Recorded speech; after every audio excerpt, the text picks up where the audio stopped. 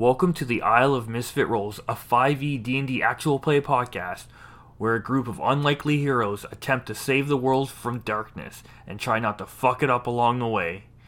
Let's see how they do this week on the Isle of Misfit Rolls.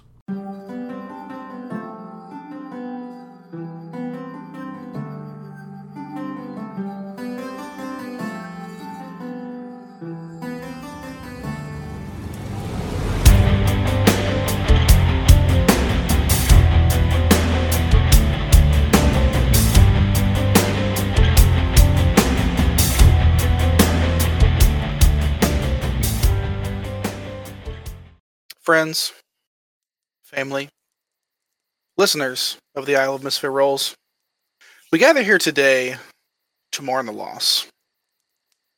To mourn the loss of this recording of this episode. Something happened. I'm going to blame it on Adam. More specifically, Almas. It's somehow Almas's fault even outside of the game. We had a audio issue, and there is an entire episode that we do not have the audio for. Now, we've done recaps before, and we tried to make them fairly well polished. But if it tells you anything about what happens in this episode, it is just a real clusterfuck, and this recap will be the same. Nothing is written except for minor notes. All of the cast is here to make comments and remind us of all what happened, because it was quite frankly nuts, and it's a real shame that you guys miss it. But also, nothing of real import happens. It's kind of just the first time we go full murder hobo, and not exactly proud of it, but yes, full. And you guys will find out how that happens as we discuss it here over the next little bit. But so this is our episode this week. Can we have a moment of silence for the loss of this episode? Okay, moment's done. Keep going.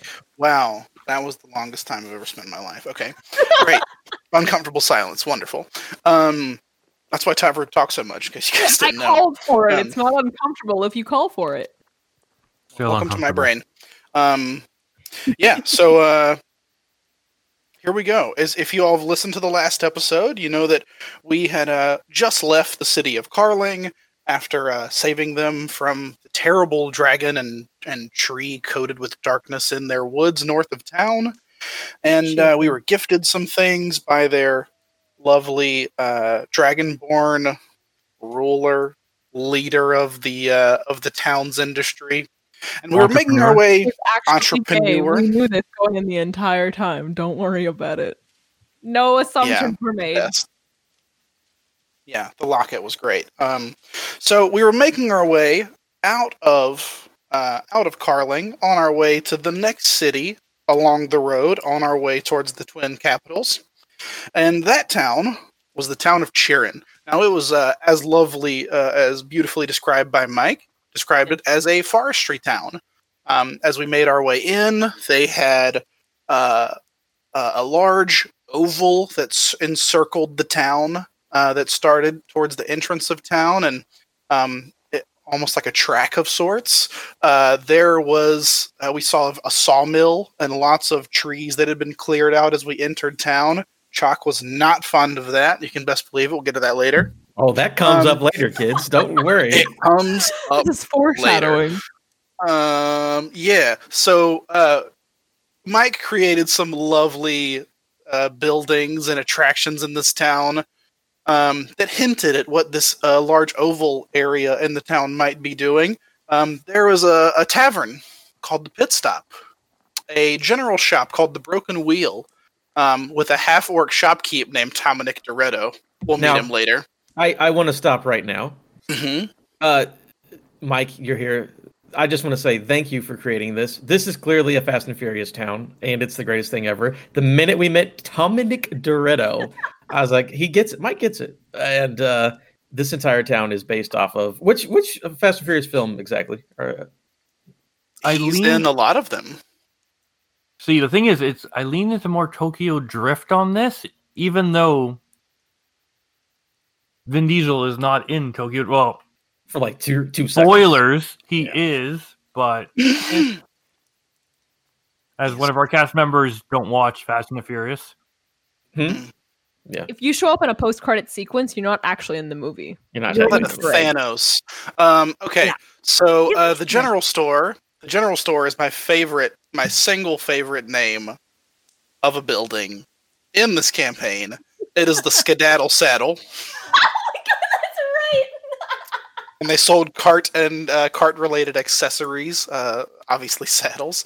Everything in the town was made of wood. Clearly, it's a logging town. They use their lumber. It was a logging town, but due to the hard times and recent issues in the forest and stuff like that, this town has recently been repurposed and more into a kart racing town, and using their lumber in other ways. I'd also like to point out that this Dominic Toretto fellow was immediately smitten by at least Jake, if not Jake and Tavrook. But I don't remember if it was both of you. You immediately were like, I like this man. Regardless of anything that happened. Yeah. I believe Almost also liked him, which is very rare for Almost to like a stranger. Almost doesn't like anybody, right, Almost? That's Yes, fair. he's very good at insight, and he doesn't like strangers at all. We immediately gravitated towards this man, which makes what happens later all the more harrowing. But we do our little scout about of town. We pull up to the tavern, the pit stop. Tally made an attempt at parking here and trying to practice driving, and it just went terribly. You can assume the rest. We made it inside, and everything was very racing themed, and there were specifically a large painting of a blonde elf, specifically a high elf, and it had the number 28 on it under the painting. So we go, hey, who's this guy on the painting here? And the bartender, whoever it is, that's Shalor Kinglash. We call him CK. He's the Kart King. He's won 28 straight times out at the racetrack. He's just the old fuck that guy. So we found out. Quick question, or not quick question, quick interjection. First of all, it was funny here because, as people may know, or maybe they don't know, none of our characters have good charisma in this campaign. Not What really. are you talking about? We're all bad at it. I am a scion of people pleasing and conversation. What I think you have do a you 9 mean? in charisma. What's your I modifier have for that? maybe it's it an definitely 8? a -1. Oh, is it a -1? Yeah, no, it's a -1. It's an 8 or a 9. It's not great. I think it's a 9. The group Well, high is Tali of all people with a +2, Yeah. and second behind that is Tavruk with a +1. Yeah. So that tells you So I a know lot. talking. It's fine. We're fine. But no, that's what I loved about this. Adam here, said Almost is going to take initiative on this. And I went in that thing fucking high-waisted and was like, hey, I'm taking control of this. And Mike played it as, I am a normal bartender. I don't care. Also, CK, for those who don't know, Drift King was the protagonist of Tokyo Drift. We got CK here, DK there. I see what Mike was doing. I appreciate it a lot. Because Donkey Kong, but that's fine. So in our asking around, we found out that the leader of this town was a Mayor Humklinger, and he was real chummy with old CK. I have a And question. we also found out. Mhm. Is that a reference? I've seen 3 Tokyo Drift movies. I've seen 3 Fast and the Furious movies. Is the name of the No, mayor a reference, or am I just like... Okay, I don't know if we have any parents who listen to this show, but that is actually a play on the evil mayor in Paw Patrol, Mayor Humdinger. Wow. Oh my god. Wow. So, okay, I take it back. This episode's now Everything's a Reference, which is what I Yeah, have the session title as. But anyway, If there's anything this show does, it's catered to children. absolutely. So we Listen, find out I have a in 4 and 5-year-old. I watch a lot of Paw Patrol. Nothing says child-friendly like a BDSM layer. Yeah. That's very fair. So in our interrogations or just, polite asking around town, no one seems to suspect this strange Gith who just stumbled into town of anything nefarious. We find out that the Kart King is actually tied to the Black Daggers in some way, the rival thieves guild of Tali's former thieves guild, the Hand. So we know something's going on with those guys, and we don't particularly like it. We leave this tavern, we go over to the Broken Wheel. We want to find out more about this shop and this guy, Dominic Toretto. So we go over and we're talking to him, and he's telling us about these kart races and that he used to be this great racer until one day someone came along and overthrew him and took his crown. And that was, of course, CK. But CK didn't win in quite the most, how you say, a fair of fashions, and potentially sabotaged Tominik's kart. Now, we had just met this half-orc shopkeep, but we didn't like that shit at all. So we were already planning on doing something about this CK fellow. Maybe it was just we were going to race him and take him down ourselves. However, they were, whatever they were doing to cheat to win these races that had become very clear after sabotaging Tom and finding out he was tied to a thieves guild. Something was definitely running amok here. And we decided that we were going to do something about it. And it just wasn't what anyone thought. And that is because we all finished up our going abouts of town, and we went back to the inn to get some rest, back to the pit stop. Well, some of us did. Almas and Tavrig went to sleep because they always behave and never cause trouble after dark. Aviana and Tali stayed in their room but were not asleep. And Chuck almost immediately leaves and starts doing some investigating about town. He starts off by going over to the well that we saw at one point upon entering the town. And he saw there's a bucket that you can use to, fish water out of the well. And he cuts the line on the bucket there, on the rope. Falls all the way in. Falls all the way into the well. Seems strange. Keeps going about town, doing some sneaking. He comes upon the sawmill itself. Now, again, like Mike explained earlier, it's not exactly in business, but there's still lots of, remnants of things around, maybe some lumber that's left over. Well, it's still in use. It's just mainly being used for cart creation. Ah, okay. Not shipping out as much. Local affairs. They had, if I remember correctly, they had turned their trade from export to gambling. Basically, they were going to become a casino town. They were also making the barrels for Chirin that Karchar used for Karchar whiskey. Extra info, love it. So, Chuck makes his way over to the sawmill, and he says, I've seen what these people do to my trees, and if you know anything about me, I enjoy trees. I enjoy making trees bigger, and more leafy, and luscious, and lovely, and livable. So, of course, Chuck does what any rational lizard folk would do, and he sets that motherfucker ablaze. Like, really easily, because it's full of sawdust and wood, and made entirely of wood.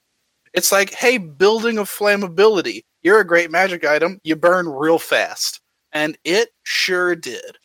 We all woke up and went and started taking a look at this very flammable and flaming building.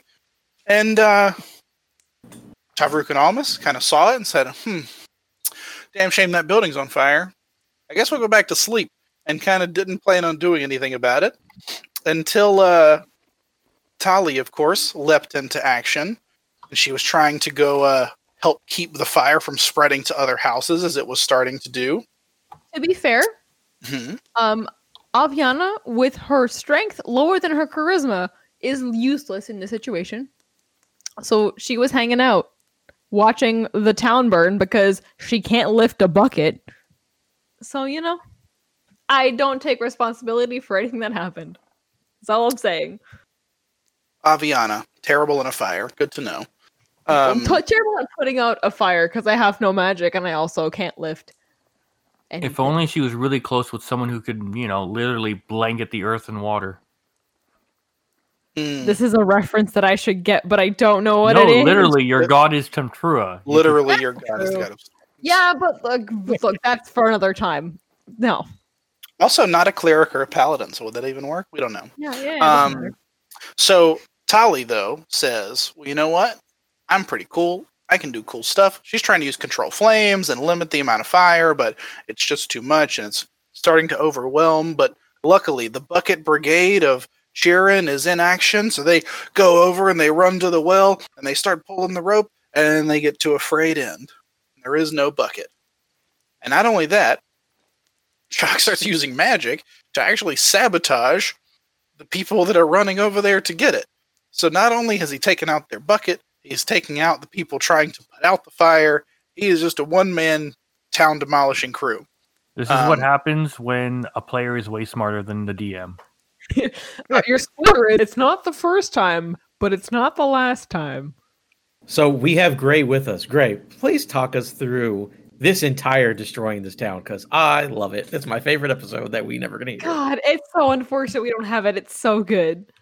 So what ended up happening was when our DM Mike started describing our journey to said town, he was describing all the like how we came into a area where completely devoid of trees, but there were stumps everywhere. Just tree stumps as far as the eye could see, effectively, around this. And when we arrived at the town, we discovered that, oh, there's a sawmill. It was used to be a lumber town. And Jack really didn't give two craps about the fact like they were slowing down production on the on the lumber side of things. The reality of the matter is the damage had already been done, right? Irreparable damage to the region and everything else. And while Jack normally tries to behave relatively, I say, passively when it comes to the like environmental issues and what have you, this was one that he could just not, like, it was just too easy to dispose of this town off the map. And so he just, as a Circle of the Spore druid that believes in like sort of like a cycle of sorts, he figured, if I burn this town down to ash, eventually the trees will grow back in this region. Because that was another thing, was they were looking to expand the town beyond just the areas that they had cleared cut. They were looking to expand into the nearby forest. So he just decided, you know what, I'm just going to wipe this slight off the map. And he came up with this idea, well, I can burn down the sawmill, and in the process, just encourage the flames to go beyond that. But of course, people wouldn't be too keen or happy about that. So his plan of action was he traveled around the town, exploring it, to figure out what sort of water sources and other sources they had at their disposal to put out the fire. When he established that there was only the well was their primary source of water, he hadn't really seen any spellcasters about or anything like that. He went, okay, if I can get rid of their ability to draw water, they won't be able to establish a bucket brigade to try to control the situation. And so he cut the rope, and then sawdust goes up really fast. If anyone's ever witnessed sawdust catching fire, it just goes up like gasoline, effectively. So he set fire to the lumber mill. People start freaking out, trying to do a bucket brigade. That doesn't work, and he just started messing around with everybody who was trying to do something to stop it, hoping that they would eventually realize it was a lost cause and abandon town. But of course, people don't necessarily, like Smoothskins, don't necessarily act the way Jack hopes they would. It was great. Consistent theme of the show. Smoothskins don't do as Chuck expects. I mean, yeah, to be honest, so much of this show, this like whole season is basically shaped by people are doing things Chalk doesn't like, which is, God, it's so good. It's so it's so funny. Anyway, I say, having Chalk burned out of town as it's a comedy thing, but I digress. So all my hard-earned work literally in flames. The shame is that we know for a fact that there are towns in this game that are one-sentence towns, as Mike refers to them, that are oh yeah, here's the town. They'll probably just pass through it. I'll make the And, rest you up on the know, fly. And we'll just do other stuff on the fly. And then Yep. he goes, this town is going to be great. I'm going to get really creative names for everything. There's Nope. going to be a cool, fun side quest. There was There's actually a going to map. be all this other stuff. I drew a map of the town myself. This is going to be so great. Fire. Nope. Nope. Not a chance. Honestly, So- if I had known Mike had put so much work into it, I might have reconsidered Jack's actions for this town. No What? metagaming allowed. At the No same metagaming time, allowed. Burn the town down. There are two things I've put a lot of work in. Mhm. One literally went up in flame, and one figuratively went up in flame. And if you tune into next week's miscast, you'll hear more about the other one. the one thing that I'm most disappointed about this, beyond whether or not people can hear it or not, is the fact that shortly after this, we started implementing, we started using video amongst ourselves so that we wouldn't talk over one another and what have you. I kind of wish we had implemented it for this one just to have seen Mike's reaction when the entire town went up in flames. That's very fair. I imagine he just ducked under the desk for a minute and came back up at some point. I imagine that he went over to his bar and just started pouring himself a drink. It's gonna be one of those. Oh, what it was so good. There Very God. likely. Your foreshadowing is this is not going to be the first time that Gray specifically destroys Mike's entire life. But This is why I promise hate you that druids. as a listener, every single time it happens, it'll be phenomenal. Well, others of us have already done it, but on a smaller scale. This was just taking it up to 11. So This is Mike. I'm like, well, okay, here's 3 sessions gone. we're here for main quest. Silly Smoothkin, no side quest, just Claw main the, quest. claw the side quest across the chest and burn them down. Only side quest allowed is Jack's side quest, no other. And Chalk side quest is burn down town for destroying Or buying raccoons. Yeah, but that's worthwhile. It's fine. So, we talked about Chalk sabotaging the Bucket Brigade. So the fire is continuing to grow as there is no one to attempt to put it out. The mayor's house is not far from the sawmill, and his gazebo catches on fire at some point in the spread. And that's when the kind of higher-ups of town say, well, okay, now we should care about this. All those other people whose houses may have been about to catch on fire, yeah, whatever. But the mayor's gazebo, somebody's got to leap into action. So the mayor signals his little boy, Shalor, and he walks up to the fire there and rubs his hands together and throws a damn tsunami at the fire to put out the fire at the gazebo and keep it from spreading. So that's a thing that the cart driver can do.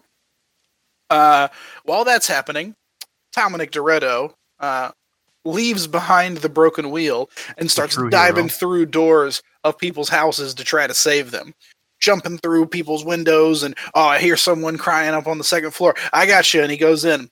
And we didn't see him come out. But the fire's still And you spreading. didn't help him. You just let him go Nope. by himself.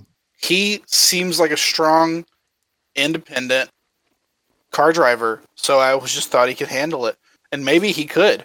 But we, not that long after this, get a little bit preoccupied. And that is because the fire is still spreading to houses. The Cart King uses another tsunami to basically just demolish a full house. This is about the time where Chak declares war on the Cart King. This is exactly when that is. So he destroys the full house, Uncle Danny and Uncle Joe.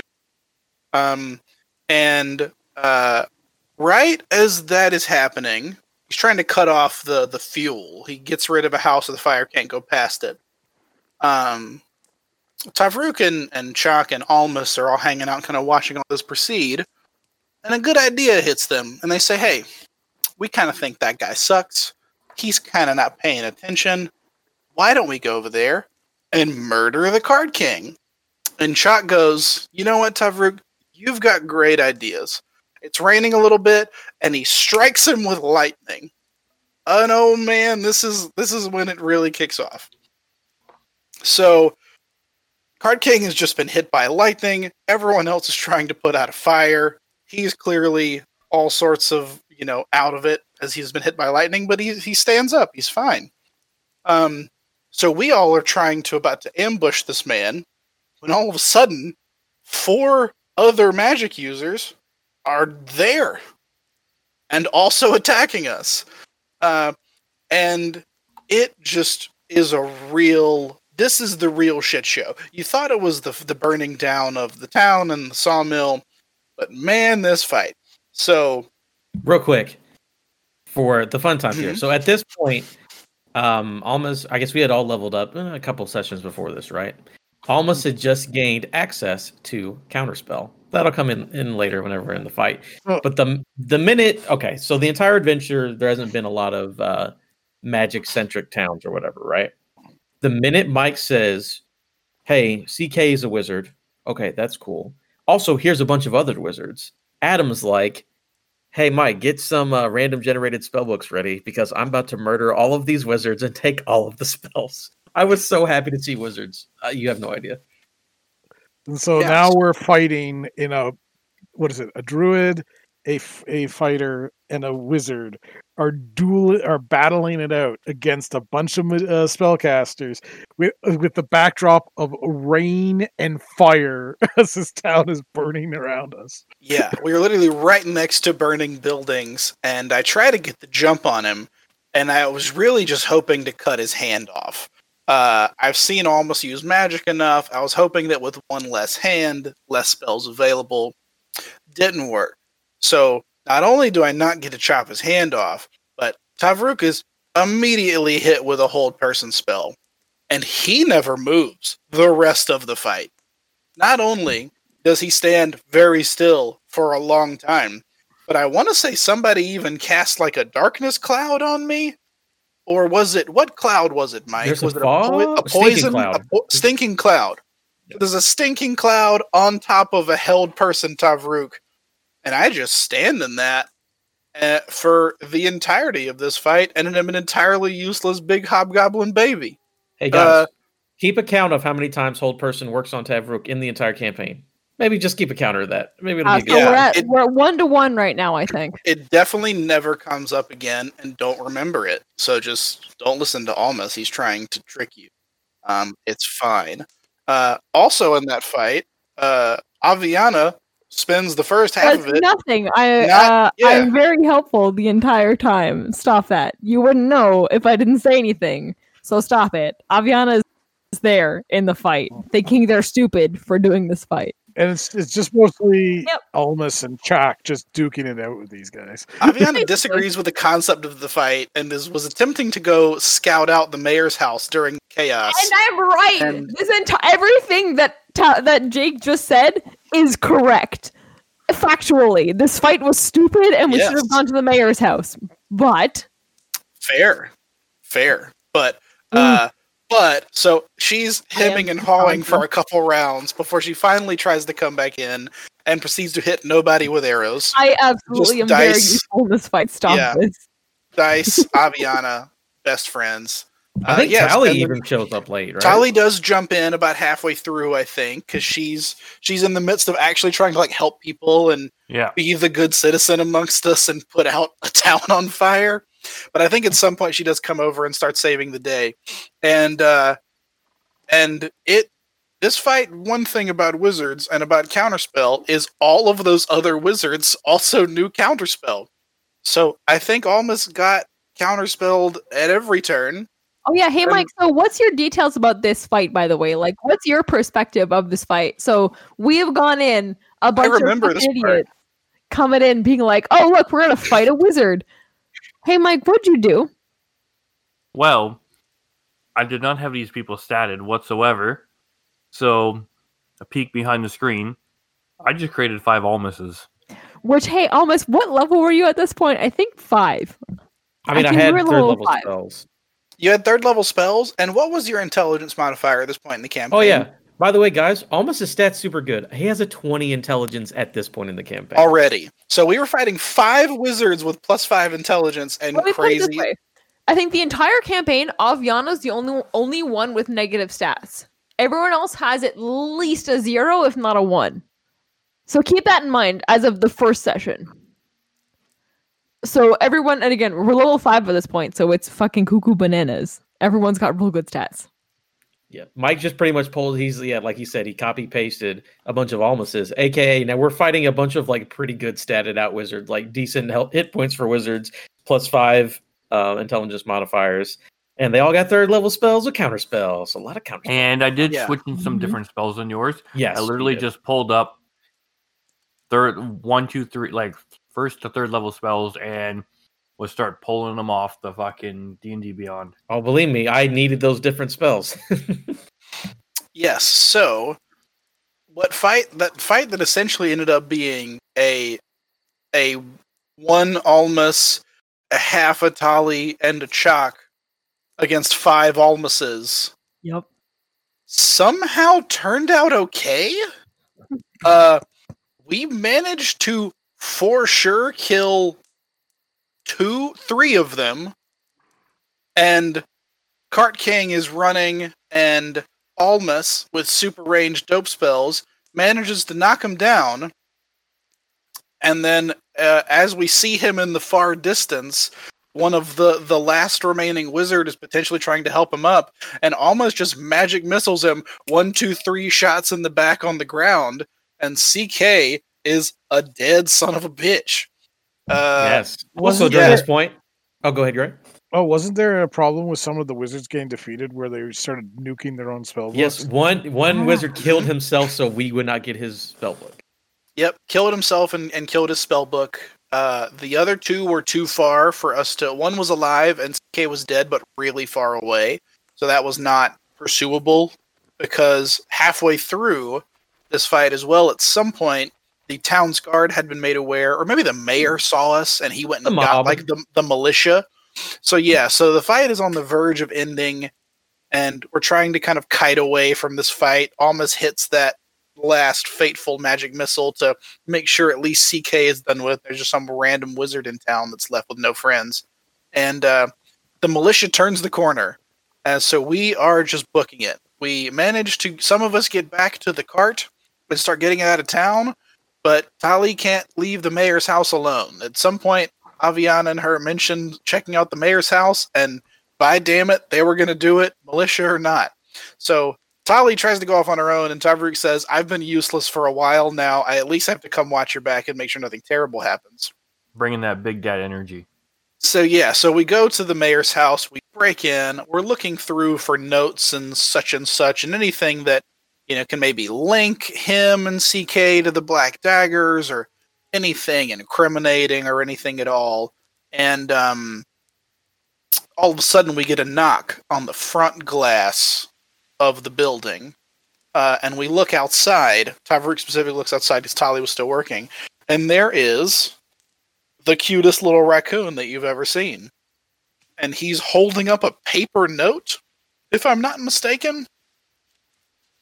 And he hands it to me, and it says, we're going to be meeting at the north side of town. We got to get the hell out of here. We've got the cart. Meet us at some point.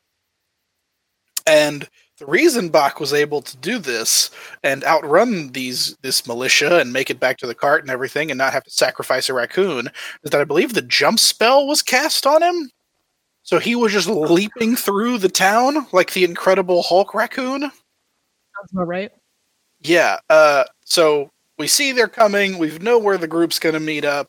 We start taking off, but not before Tali gets a couple crossbow shots in the back as we're exiting the house. I think we found some gold and a potion and some loose papers that, I don't know what else we get from them all too particularly, but we didn't get a chance to look through them at the time. That may come up on the actual episode we have a recording of. But at this point in the campaign, I don't remember that they were too memorable. Yeah. Not sure exactly, but I stopped listening for 5 seconds. What are we talking about? What's not memorable? The papers that were discovered at the mayor's. I got nothing. Nope. I don't think we got anything from it. I just said that we found papers. If anything it's comes amazing of it, when you surprise the DM where a place to raid, he doesn't have planned treasure for you.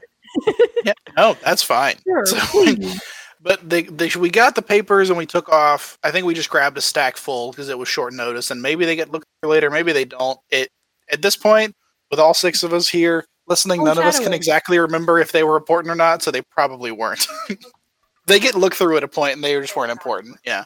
So Tavrook leaves the house. She catches the shots in the back. We manage to sneak out the back of the house, and while the militia's distracted with the front side, we go around the outer lying side of the woods, where we meet Chaac, Almas, and Aviana, and Bach, who had safely returned to the cart, and we make our way out of town. And that is where the lost session ends. With fire, with ash, with lightning-struck wizards, with the unknown fate of the owner of the Broken Wheel, Dominic Doretto. And that's probably the most important thing that came of this, is the question that we will ask many times for the rest of this campaign, is what happened to Dominic Doretto?